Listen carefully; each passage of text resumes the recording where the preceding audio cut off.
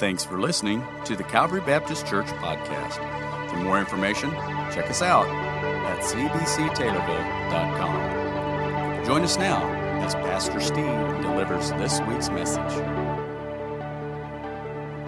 If you've got your Bibles, Romans chapter 8, we're going to walk through this, and as I said, it was a praise break for Paul, right in the middle of everything he's writing. We're halfway through the book of Romans at the end of chapter 8, and it's like he just stops and gives us this praise.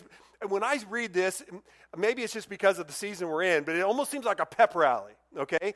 We just started football season. There's volleyball's going on, cross country, all these things. There's this kind of college football. Everything is, yesterday, in fact, I was right in the middle of a football game. The coach comes on at halftime, and they went to the locker room, and he gives them this speech, and he says, you can do this, and all this kind of, and you see he's going, yeah, right? Okay, that's what I feel is happening in Romans chapter number 8, starting in verse number 31, is Paul is just overcome almost by what he's been saying, and he gives us this idea, and here's how he starts, verse 38 and verse 31, and our whole theme, obviously, for today is, if God is for you.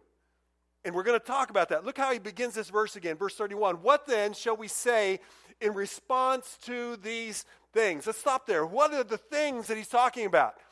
He's going to say, what can we say about all this? You know, what more can we add? Or what other, the things he's talking about, depending on how you look in context, he could be talking about the verses right before that we looked at even last week, the fact that because of Christ, because of who we are, God is at work in our lives, and there's nothing that is going on except he takes it, works it for good. He's going to justify, he's going to glorify, all those things. But I think you could also move back, maybe the whole book of Romans, but specifically back to chapter number 5, because he repeats some of the same words, and he talks about we have justified by faith, we have peace with God, we're not condemned, we're a child of God, we have all of that in us, and all of these things now coming together. He says, what more could we say after all of this stuff? After all these things, what could we say? And here's how he summarizes. If God is for us. Okay, you got to just stop and chew on that for a moment. Have you thought about what that means? If God is for me, if God is for us, the fact that the word if is not one of those, possibility type words. It's literally the word that could very easily be translated because. Because God is for us. It's not a matter of will he be for us, but based on what we know of Christ and what he's done for us, we know that this is a matter of fact. In the moment of if God is for us, what we know from this in this chapter, if you remember, the first we're going to look at the end of this passage, and we also saw it in the first verse, this whole idea of those who are in Christ. Those who are in Christ Jesus, that's how it begins and how it ends. All those who are in Christ, he's saying if God is for us, all of us, because if you're in Christ, he's on your side. Use whatever cliche you want to use. He's in your corner. If God is in that place in your life, just think about what that could mean. I have to give you a personal understanding. In May of 1973, this became a reality in this man's life.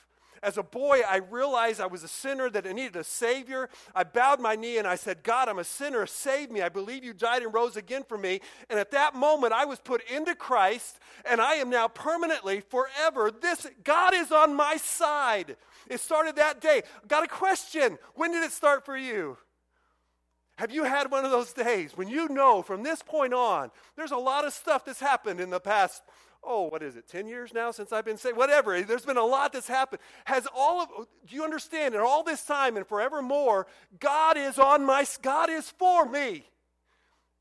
When did that begin for you? That's how powerful this really is. What Paul's going to do in these next few verses, he makes his statement about understanding God is for us.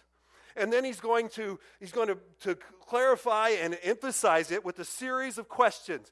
we call them rhetorical questions. By that we mean they're questions that not necessarily looking for an answer. He's just moving on the thought of what he's trying to say and helping to emphasize the point of God is for us, because the answers are very simple. I mean, we could give a very simple answer, but the reality is so much bigger, and he wants us, I really think he wants us to think about what these questions are. So let's walk through those. There's what we understand, if God is for us, what he's telling us is there is a battle going on. There is a war. There is a spiritual war going on around us and in the life of believers.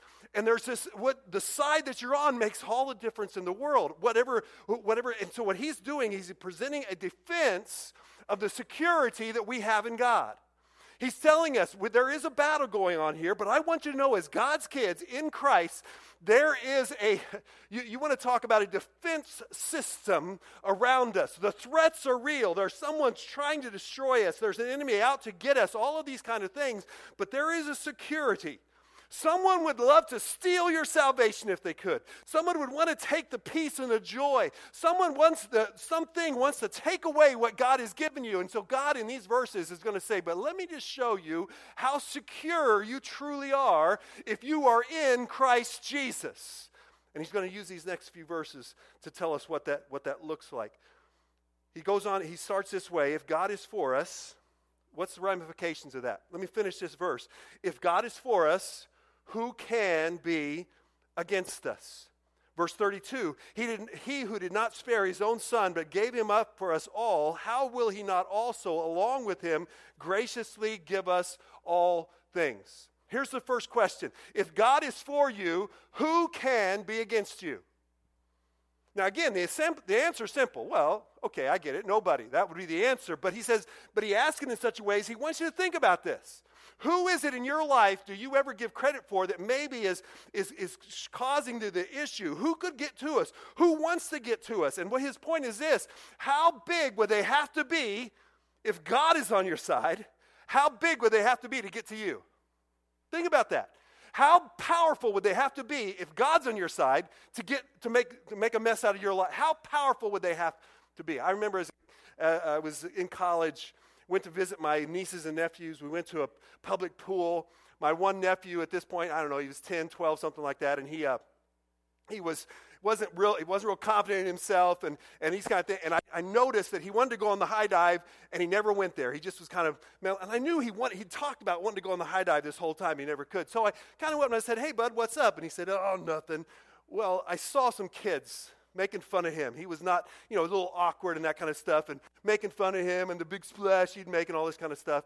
And he said, I just don't want to do it, Uncle Steve. I said, tell you what, Byron. I said, you just go up there and just follow me. So he gets to the bottom, and I said, now, dude, if anybody wants to mess with you, they got to come through me first. Now, I was just hoping he'd have a big brother or something over on the side. I was just hoping, but it worked out because he went up and down that slide for all the rest of the day. Because if Uncle Steve is for you, then which one of these pipsqueaks is against you? Think about that. If God, the creator of the universe, the Almighty, who made everything and holds it all in place, if he is for you, who could be against you? That's the point he wants us to just chew on that thought of how big it is. Think about who could it be? Well, the people he's writing to, maybe they would think in their head, well, they're people trying to kill us. They were actually being persecuted. The Jewish leaders wanted them taken out. And now it's moving into these people are in Rome. And the guy that basically, we understand that when this was written, there was a guy on the throne named Nero. Does that sound familiar? Nero wasn't a real friend of Christians. And before long, they're going to be, they're threatened, their life. So maybe they're thinking, well, maybe that could be it. Maybe it's someone that's trying to take our lives. Then there was people who didn't like the gospel, and they didn't like what they were saying. This is too narrow. This is to say Jesus is the only way and all this. And so they were ostracized. They were taught, and maybe it's those people that could stop us. And then you have the religion still today does some of the same stuff. It's a matter of, okay, Jesus is all right, but you got to have this and you got to have that. Maybe it's something. It's error. Whatever. Maybe there is something. Who is it that could stop us? Here's the point. If God is for you, then none of those things can be against you. None of those things can stop you. Not because of your anything, but because of who's on your side. If God is for you, who can be against you? Here's what he does. Look what with that question, he counters it with this answer. Since God gave up his son for you, don't you know that he's going to give you everything, graciously give you all things? Think about this. If God took the ultimate sacrifice, gave his son for you, that nothing would ever do that, but he loved you enough as his enemy, someone who's opposed, and yet he let his son die in your place. Don't you think that if he was willing to go to that extent, that he's going to do something to protect you and to keep you safe? If he was willing to give his son, don't you think he's going to give you? And he uses the word graciously, which means freely given. It's a word we get our word grace from. It's the idea he gave you this free. Don't you think he's going to take care of you and give you everything you need to grow as a Christian, to be what you need to be? Absolutely. Why? Because if God is for you, who could ever be against you? Look at the next question, verse 33. Who will bring any charge against those whom God has chosen? It is God who justifies. Or in other words, second question is this: who can accuse you? Okay, you're not perfect, I get it, but who has the ability and the right to accuse you? Now, the simple answer, again, is no one, but he's asking this for us to think. Let's think through. Who might be accusing you right now? Let's think about that. Well, we know, for instance, and it was in one of the songs earlier, Satan has several names in the Bible. One of his key names is he is the accuser of the brothers and sisters in Christ. What Satan's job right now is to just throw accusations. Did you see, can you believe that him and his cohorts to just accuse God's people before God's throne? That's what God does. So Satan's a pretty big, powerful, so if the accuser sees and takes you, so is he willing to accuse you? Is he able to accuse you? Let's keep on going. We think about the religious people we talked about, right? So they're going to accuse you. You didn't keep that law. You're not living up to the right standard. You don't have all this together. You're not worth it. You're not worthy to stand it. You have the people accusing you. I know some people who, when they knew that you came to Christ, they were a little skeptical. I've actually heard people recently say, maybe that works for other people. That person, they're never going to change. So they're accusing you based on what they know about you. You just can't, it's not going to work for that guy or that woman if you knew what they did. So you've got these accusations, and let's not forget our own selves. What if we're going along in this Christian life and we do something so harebrained and stupid? At what point is God going to say, I've had enough of you, and kick us out? Is there anything that could accuse us, including ourselves? Who could accuse us before the Almighty God? Look what he does. He justifies it with two very simple words: God justifies. It is God who justifies. Can anybody accuse you? Well, let's think about it. We just read Romans chapter 8 and verse 1. There's no condemnation. Chapter 5 and verse 1, that we are justified, which means because of Jesus Christ, you are declared not guilty. Nobody can accuse you. No person, no demon, no power, no person who doesn't believe in you, even your own self. There is no accusation that's going to stand because God has already justified you. And the very simple definition is just as if I'd never sinned. When God sees me, he doesn't see all of my junk. He sees justified across me. Romans 5:1, we have been justified through faith. We have peace with God through our Lord Jesus Christ. Christians, has this truth gripped you yet? Has this got a hold of your soul yet? That your past, you're born again, you're a child of God. When God looks at your past, when God looks at your present and your future failures, you know what he sees? Justified, declared not guilty. Jesus took our sin, and now we stand right with a holy God from now and forever. Does that just overwhelm you at some point? From all of that he's saying is simply you are justified with God. No one can accuse you. The third question kind of pigtails on the second one, verse 34. Who then is the one who condemns? No one. Christ Jesus, who died, more than that, who was raised to life, is at the right hand of God and is also interceding for us. If no one can accuse you, then no one can also condemn you. Who can condemn you? Who can say, well, you're just, if that's what a Christian is, then you're out. Who could condemn you? If they can't accuse you, how can they condemn you?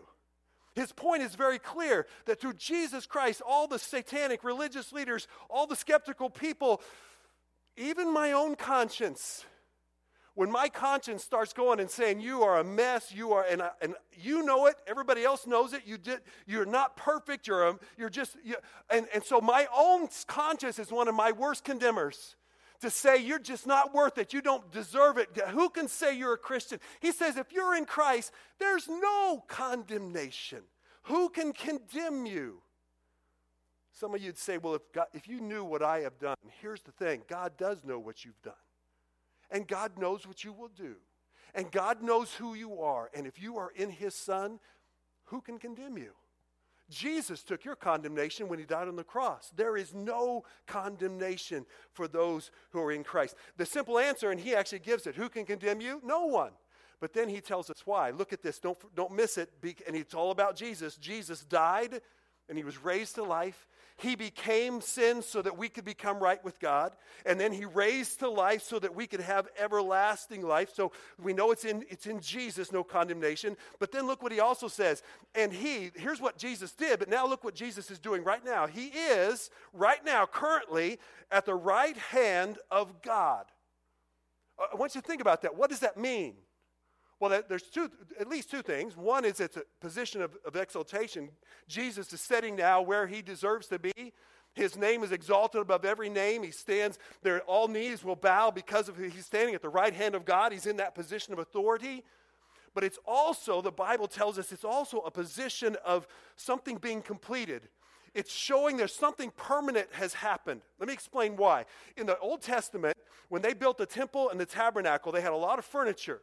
But if you'll look through, you'll not see anywhere where they made chairs for the priests in the tabernacle.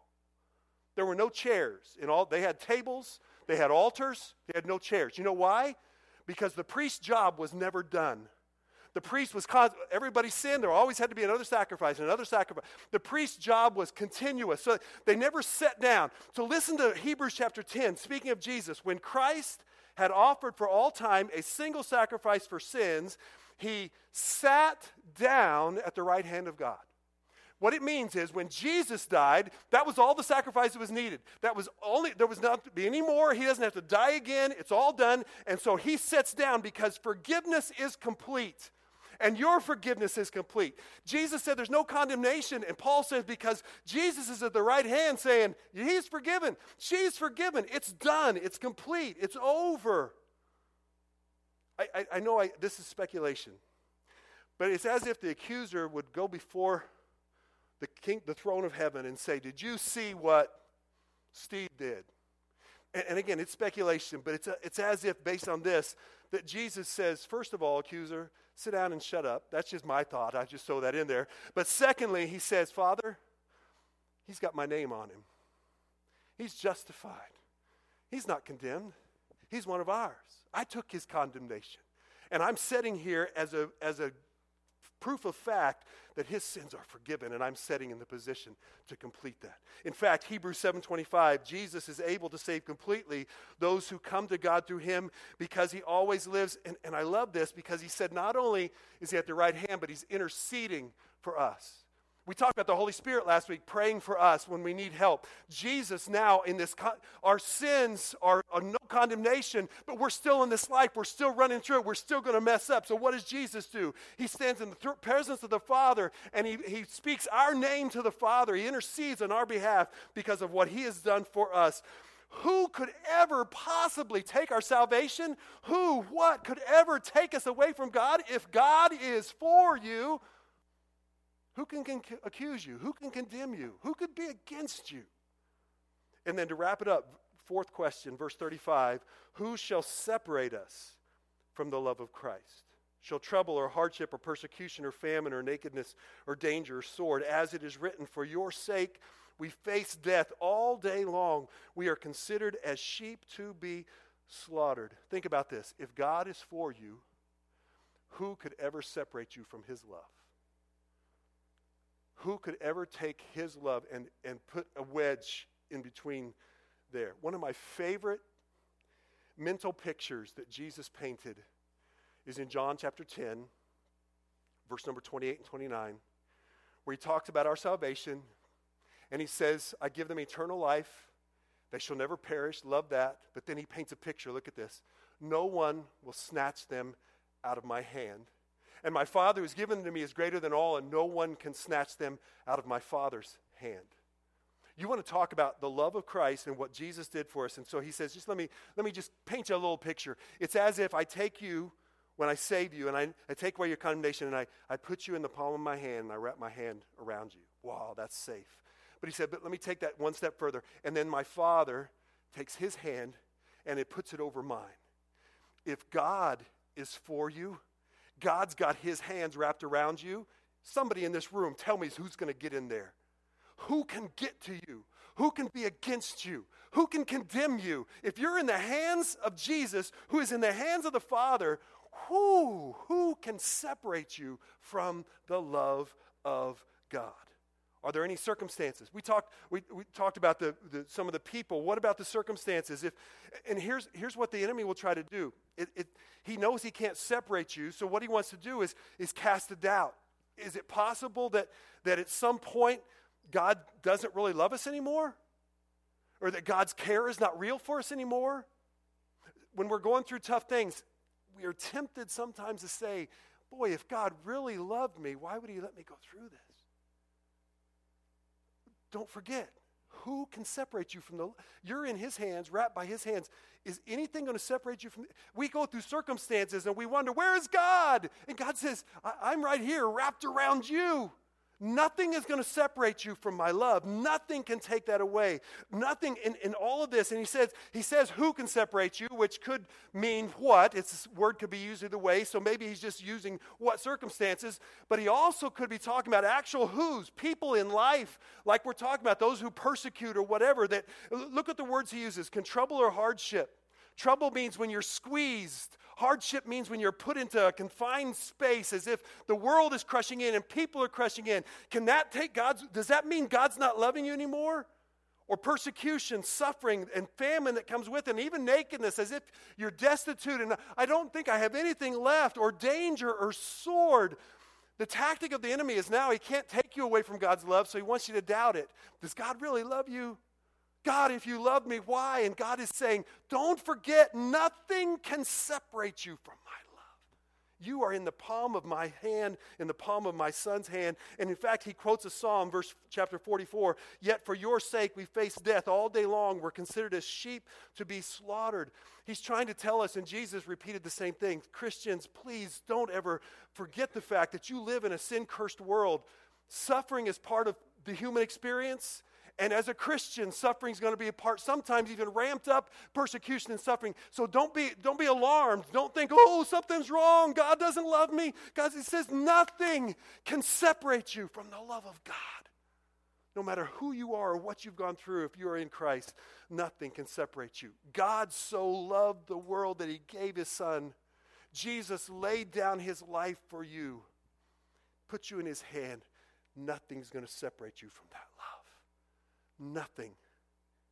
4 questions. Think about it. If God loves you, if God is for you, he sent his Son to die for you, took away all accusations, silenced all condemnation, and now says that my love for you is indivisible. It will stay with you forever. If God is for you. Think about that. So what Paul does as we wrap up this passage is he takes those 4 questions, and then from those, he lists some declarations. Some things that he can now say, because of all of this that I know to be true, if God is for me, nothing can be against me. I know he's for me. So with that in mind, here's some declarations that I can make. And right in the middle of these declarations are 3 little words. I am convinced. I am certain. I am sure. There is no doubt in my mind. I am confident. I am persuaded, your version might say. Here's the foundation. And let me read it for you again. No, in all these things we are more than conquerors through him who loved us. For I am convinced that neither death nor life, nor angels, nor demons, nor the present, nor the future, nor any powers, neither height nor depth, nor anything else in all creation will be able to separate us from the love of God. Again, The key is that phrase, in Christ Jesus, the last thing. It's all about Christians, all these things we're saying. If you're across this room, you say, thank you, I want to hear that about God, but you've got to make sure you understand it's if you are in Christ Jesus is all of this true. And in fact, this phrase, he adds two extra words, in Christ Jesus, our Lord, which means a couple of things. One is, Jesus is who He is. He is the King of Kings, the Lord of Lords. He deserves our worship. But he also says that by Lord, it means if he is Lord, then I should obey him. I should follow him. He actually puts that personal pronoun. He is our Lord. He is not just a Lord. He is mine. He is ours. He is personally connected to us. And if he is personally connected to us, then we have no accusation. There's no one that can stand against us. We have no condemnation. We'll never be separated if we are in Christ Jesus our Lord. So I've personalized these declarations. And my hope is today you take these home, and sometime throughout this week, I would challenge you every day to start your day with these three simple declarations. Because if you are in Christ, this is you. If you know that you are in Christ, these are your words. These are what you can say based on who God is and what he has promised. And you can be as convinced as Paul was. If you are in Christ, this is what we have to say. So I personalized them, and the very first one is simply this: I am more than a conqueror. Say that with me. I am more than a conqueror. Say it again. I am more than a conqueror. If you are in Christ, that's you. Paul says we are more than conquerors. My question is, are you convinced of that? Paul was convinced. Are we? Do we live as if we truly are? To conquer means to win or to gain victory. I get that. I believe that we will win. I believe that that kind of, we know that to be true, but this is an interesting word. More than conquer is actually one word, and the word conquer is in there, nikao, but there's a word before it, a prefix, if you would, and it's the word we pronounce it hooper. You could say super, because what he's literally saying is you are a super conqueror. You're not just a conqueror. It's not that you're just going to win. You're going to wipe out the competition. The competition has nothing. In fact, it's not going to be a win. It's going to be a rout. It's going to be, they're not even going to be willing they're going to have to crawl off the field. You're more than a conqueror is the word that he uses. It's a blowout. The opposition doesn't even stand a chance. There is no chance that you will lose. You are a conqueror. You're more than a conqueror through Jesus Christ. That's what his words said. And here's the truth. For instance, I think we've talked about this before. If you record a football game, you want to watch it, and it happens on Sunday, and the preacher preaches long, so you don't get the whole game, so you record it, okay? I get that.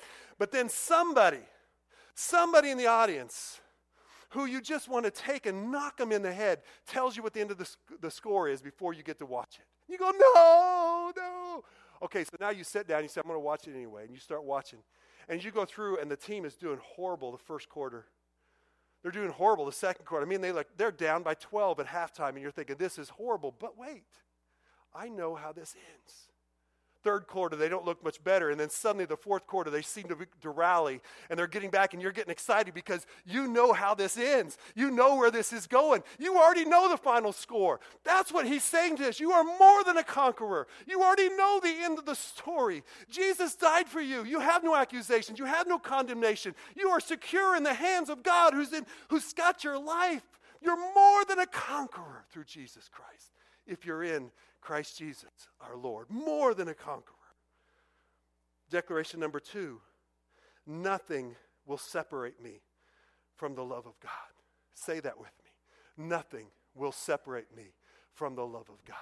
Again, nothing will separate me from the love of God. Verse 35, he talked about some personal issues, persecution and things that they kind of were concerned about. But now he gets it even more powerful. And we're talking about a broader things that when you talk about scope of power, these things would make you think, ooh, if something could separate me, maybe these things would. So Paul does this very interesting thing in this writing. He compares extremes.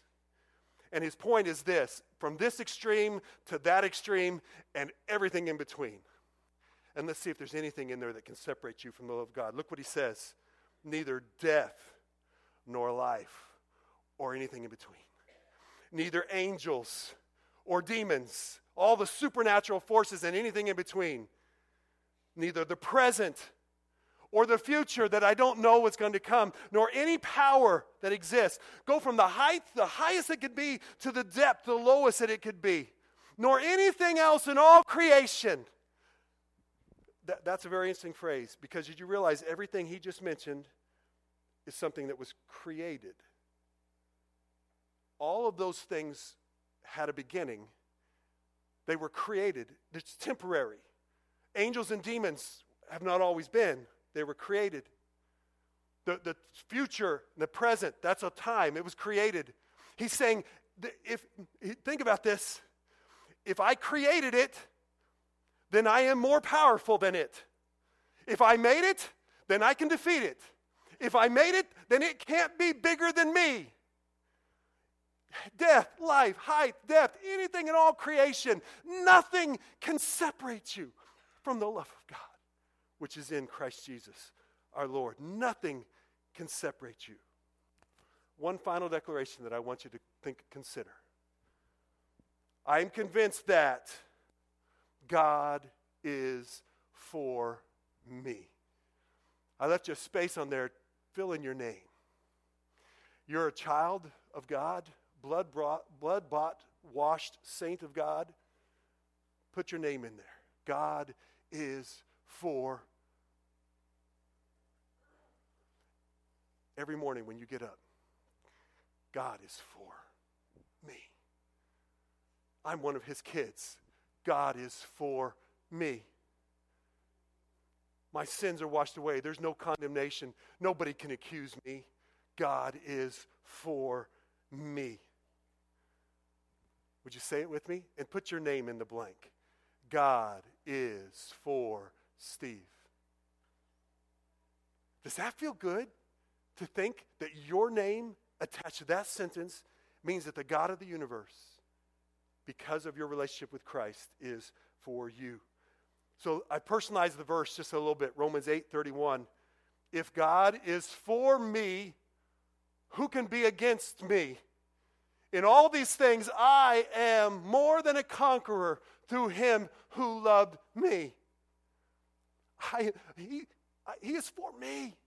He loves me.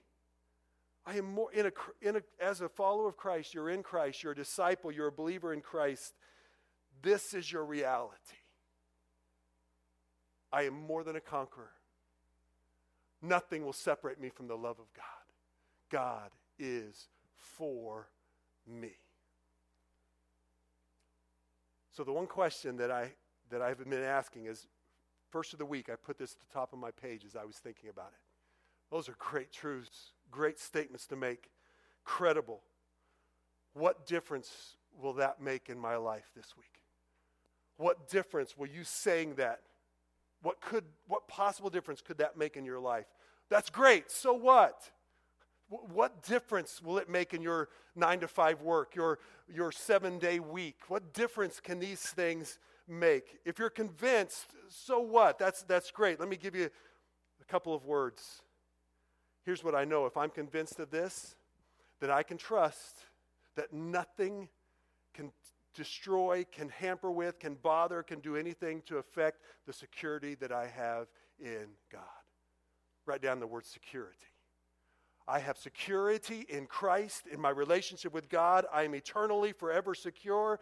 And God would say, as they say in State Farm, don't mess with my peace. Don't mess with my security, because my security is not in me. It's not in me doing the right thing. My security is in Jesus Christ. Secondly, if I'm convinced of that, then fear can be immobilized in my life. Doesn't mean it goes away. Doesn't mean we don't have trouble, but I can actually put fear in its place. Fear is real. Courage is when you go ahead and do it in spite of the fear. Put down the word courage. Here's what I get. If I'm convinced and I am secure that nothing changes, I am more than a conqueror. Fear doesn't have to control me. And third, I can have confidence. And confidence begins infused in me. If I am more than a conqueror, then start living like it. If I'm more than a conqueror, start talking like it. Stop defeating myself. Stop telling how bad I am and how guilty and all those things. And I'm speaking to me. Stop saying those things. It's not true because you're more than a conqueror. And the confidence comes. It builds up. If God is for me, who can stand against me? You got some things this week that are going to hamper you, some people that want to put you down, some things that want to stop you. Wait a second. God's on my side. You don't have anything to stand on. If God is for you, who can stand? If God is for you, then stand up. Stand strong. God says you're more than a conqueror. Confidence, not in me. Confidence in Jesus Christ who saved me, who gave his life. One last thing I want to give. There's a renowned pastor, his name's Charles Spurgeon. And I've got to end with this because it's very critically important. He took a twist on this thought, and he said this at the end of his talking about this. He said, but if God is against you, who can be for you? Boy, I had to stop and think about that. Here's the thing. Sometimes you don't think of it in that realm, but do you recognize that if you're not in Christ, then you're an enemy of God? If you're not in Christ, you don't have any of these things we've talked about. You don't have that peace. You don't have that security. You don't have that confidence and courage. The only way to have that hope and peace, to have that security, is if you are in Christ Jesus our Lord. If you're not, then God literally, by definition of Scripture, is against you. You have set yourself up as his enemy. You're standing in your sins, but you don't have to stay there. Jesus Christ gave his life to forgive you of your sins, to put you in him, and to give you the ability to say, I am more than a conqueror. No one can accuse me. If you'll receive the gift of eternal life through Jesus Christ, it all starts there. Because if he is against you, what hope do you have? You have none, but in Christ we are more than conquerors. We have all of the things that he has promised. So my question is, are you in Christ? For me, as of May 1973, I am in Christ, and there's no expiration date. Now and forever, I am in Christ. How about you? Are you in Christ? If you are, I'm going to ask you to stand with me. Because if you are, I want us to say these three statements one more time together. And if you're in Christ, my prayer is that you'll say these with conviction, say these with hope, and you'll put them down and you'll just make them a part of your routine, because this is the reality for you. Followers of Christ, you're in Christ. Let's say these together. I am convinced that I am more than a conqueror. Nothing will separate me from the love of God. God is for me.